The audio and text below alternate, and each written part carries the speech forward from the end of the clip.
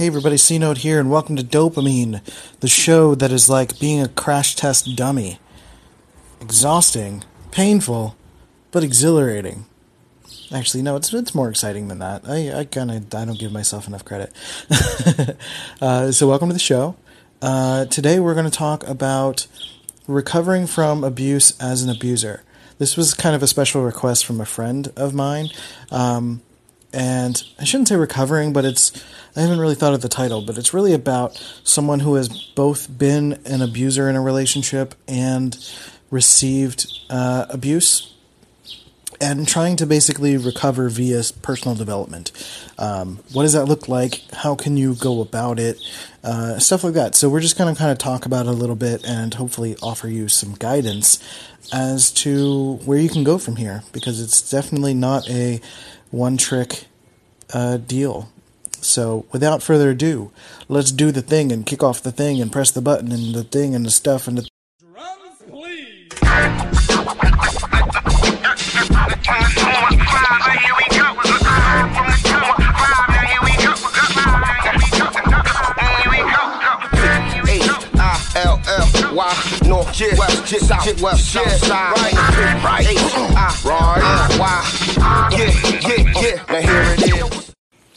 Okay, so today we're going to talk about growth as an abuser or former abuser.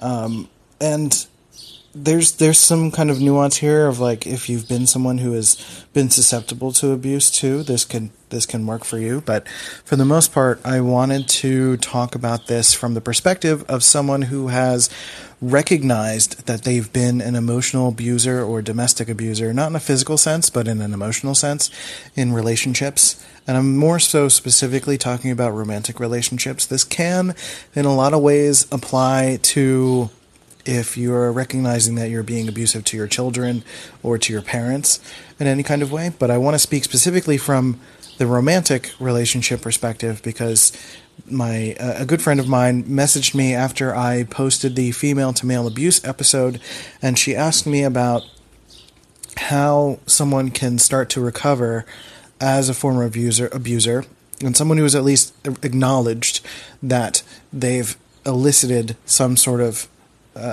abuse in the past. Is that the right word? Elicit? That sounds wrong.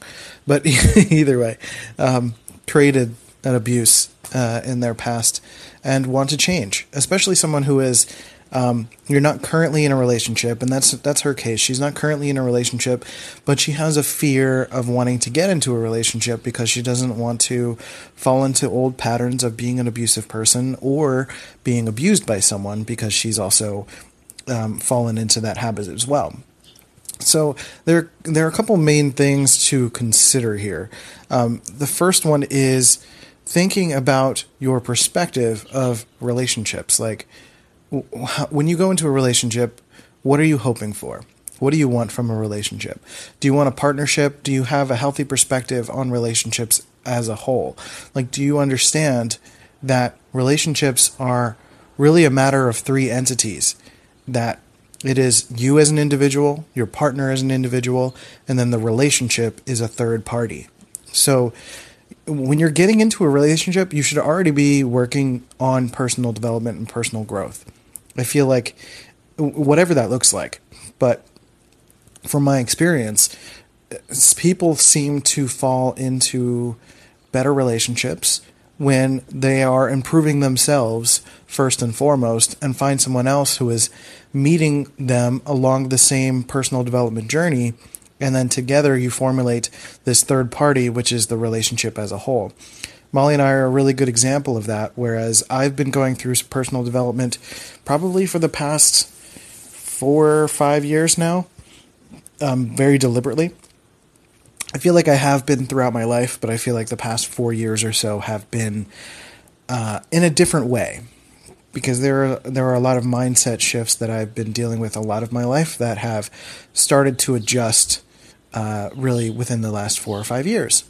And for her, she's also been doing the same thing, similar timetable, maybe a little bit shorter, where she's been going through a lot of personal growth and personal development as well. And really taking time to learn more about herself and who she is. And her and I came together through this same path of personal development. We started talking, we met each other through podcasting, and we really started to connect over the personal development that we were both using, or we were both applying to our lives. So we were talking a lot about the relationships that we've had in our past. We were talking about what was going on in our life now, and we were talking a lot about what we really wanted out of a relationship. Because I think a lot of people go through life or go through the relationship cycle or dating, and they feel like what they actually want isn't possible. They feel like what they want in a relationship isn't achievable. Love and respect and caring, and someone who is always there for them, someone who likes the same things, someone who's interesting, someone who's funny, someone who's attractive, who's sexy, who will take care of them and be there for them. Not take care of them in a dependent way, but be there for them and appreciate them and protect them and want to show a semblance of valuing their life. And it was really through a lot of this personal development that I realized that I was worthy of that. And that's really one of the first key things, is realizing that you're worthy of the love that you want. And that comes through that personal development, that comes through taking the time to learn about all of your flaws and all of who you are and start to grow them and become a better person. Think about your core values, what you want to be as a person, and how that relates to other people in your life. So if you're someone who is a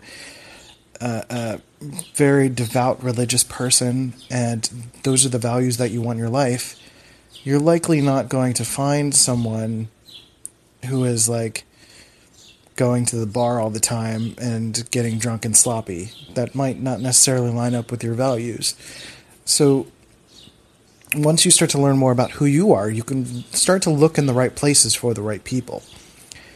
And it just so happened that I found Molly through podcasting, because it's something that I love and enjoy, and we can continue to appreciate each other because it's something we both still do, and it's something that we just started to connect on all of the little things. Now, the most important thing to consider, and I feel like I say that with every point, the most important thing is everything.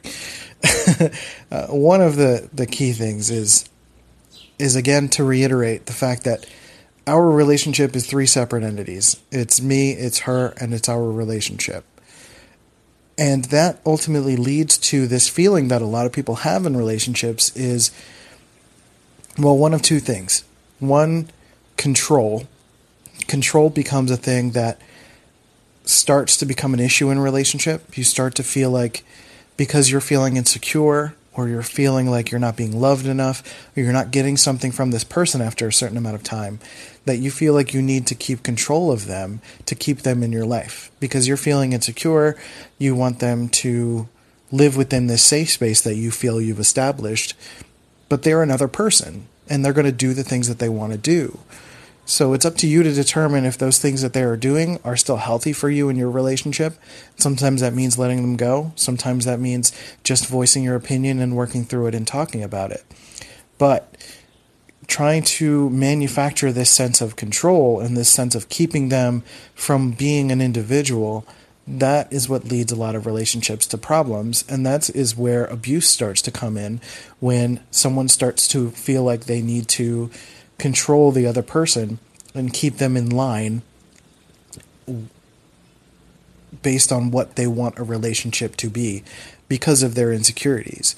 So to kind of backpedal a little bit, because I was talking about what you want in a relationship, it really shouldn't come from a place of insecurity, because other people, anyone in your life, is not responsible for your emotions. Your partner is not responsible for making you feel good. They happen to make you feel good because they like you and they appreciate you, but it is not their job to make you feel good. It is not their job to make sure that you are happy, you are healthy, you are secure, etc. Any good partner will do that naturally, but If they are not doing that, that is part of a conversation you need to have, and it's not something that you need to complain or nag or yell or express emotionally, because again, they are not responsible for your emotions. So if your emotions are not being met or you're being triggered by one of their actions, one of the first things you need to consider is why is this affecting me? What emotion is happening as a result of this action? And how can me, the individual, make the adjustment to think about how that's affecting me based on my past, my present, my brain wiring, my personal development, any of those things. Because the other person, more than likely, is not deliberately doing it. They're not trying to make you feel insecure. And if you've determined that they are trying to make you insecure, then you need to leave. And there is nothing wrong with part of this personal development and part of relationship growth, including the completion of a relationship. So we see and hear a lot of talk about how you should try everything, you should do everything you can. But when it comes to abuse or control or someone who doesn't have a healthy perspective on a relationship, you are certainly allowed to complete that relationship and move on. There's nothing holding you back other than maybe an emotional tie or feeling some sense of social pressure, things like that. It is very important for us to continue to take stock in who we are and what we're doing so that we can make the best decisions for ourselves. So really, this all stems back to the idea of personal self-development. Because even in a relationship, it's still about you and who you are as a person. You individually. Because you are a part of this relationship. This relationship is not a new identity for you. The relationship is not something that you're going to replace yourself with. You're suddenly not... So if I were to get into a relationship, I would not be, with Molly and I, it's not Christian and Molly, it's Christian and there's Molly. It's not, my identity is not this relationship. My identity is me, her identity is her, and together we form a third identity. And I want to make sure that that point is driven home. Because again, I feel like a lot of people want to put the responsibility of their emotions on other people, on their partner particularly, and that starts to create the control problems because that creates insecure problems. That makes the other person, that you're making the other person responsible for one half of the relationship in a way that is unhealthy and unfair. You're bringing two holes to this thing and creating a third entity.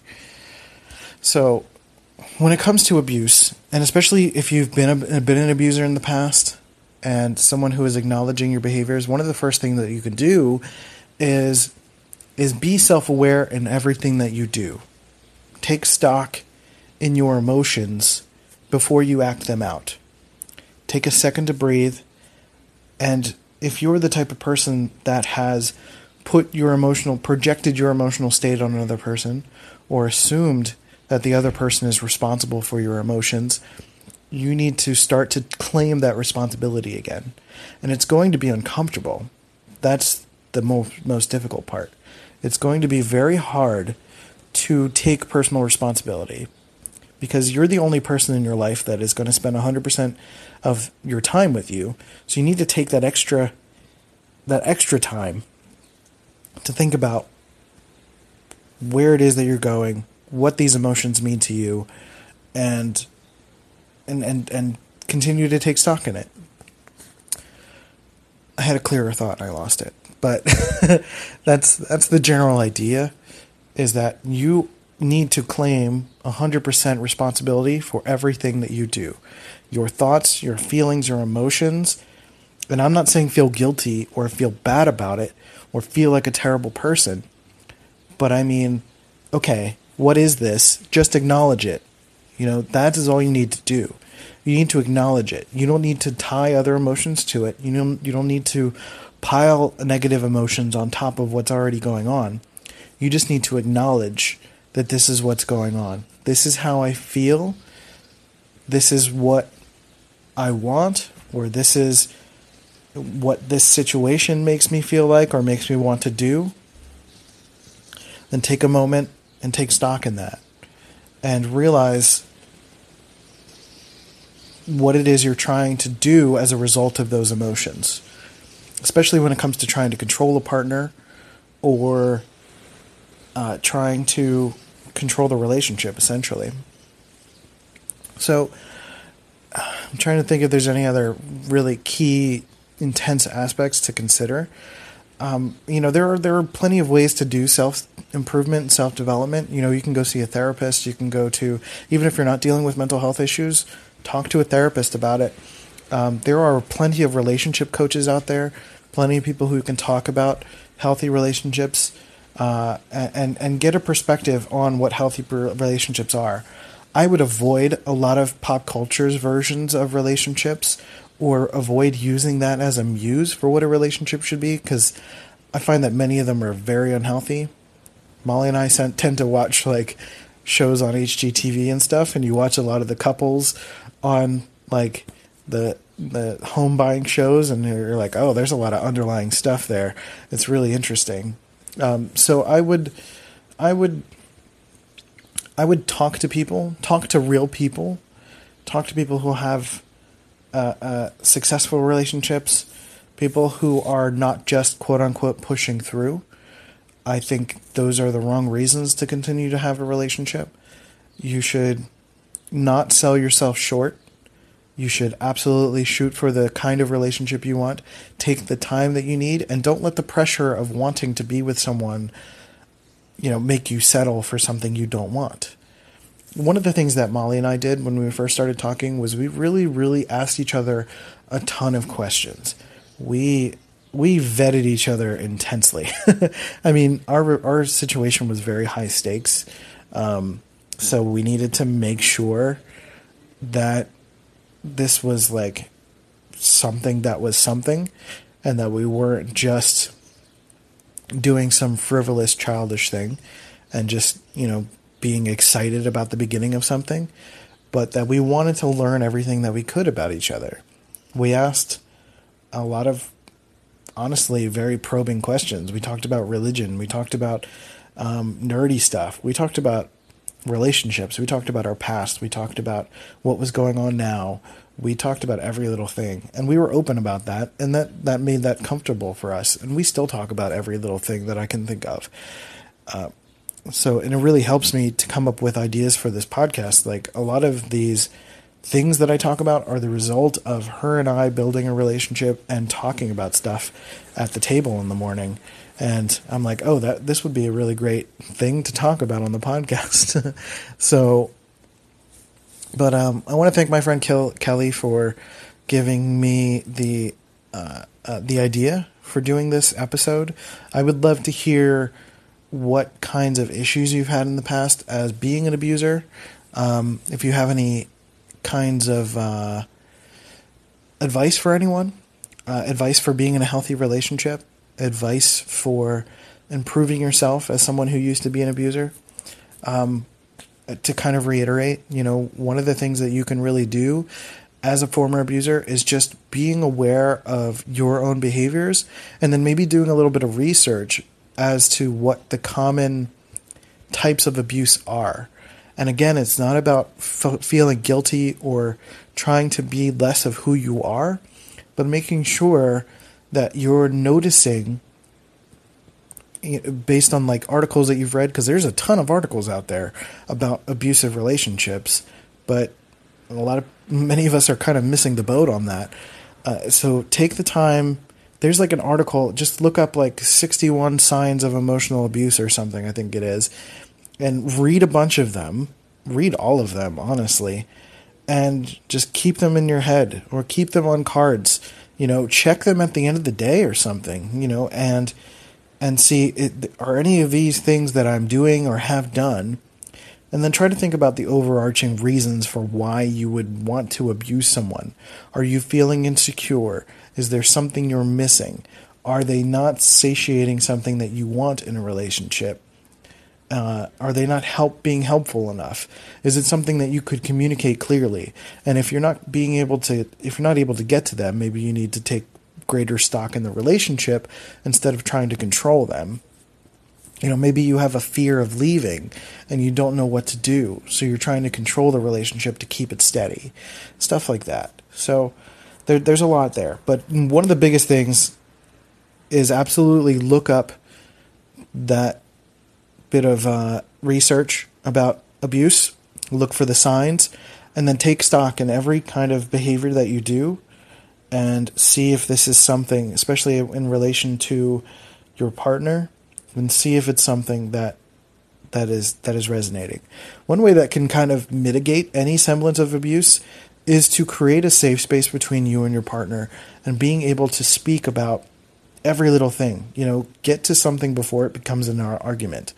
If you have a disagreement, talk about it. Like last night, Molly and I were watching The Handmaid's Tale, which is crazy, and I had a comment about it because I thought like some of the music was a little bit loud, or the music choice rather was towards the end of each episode is a little bit jarring and strange.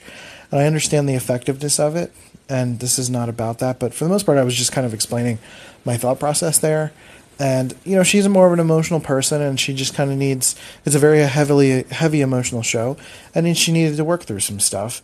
And I understand that, but I also like to talk about stuff, from like a design or creator or producer perspective.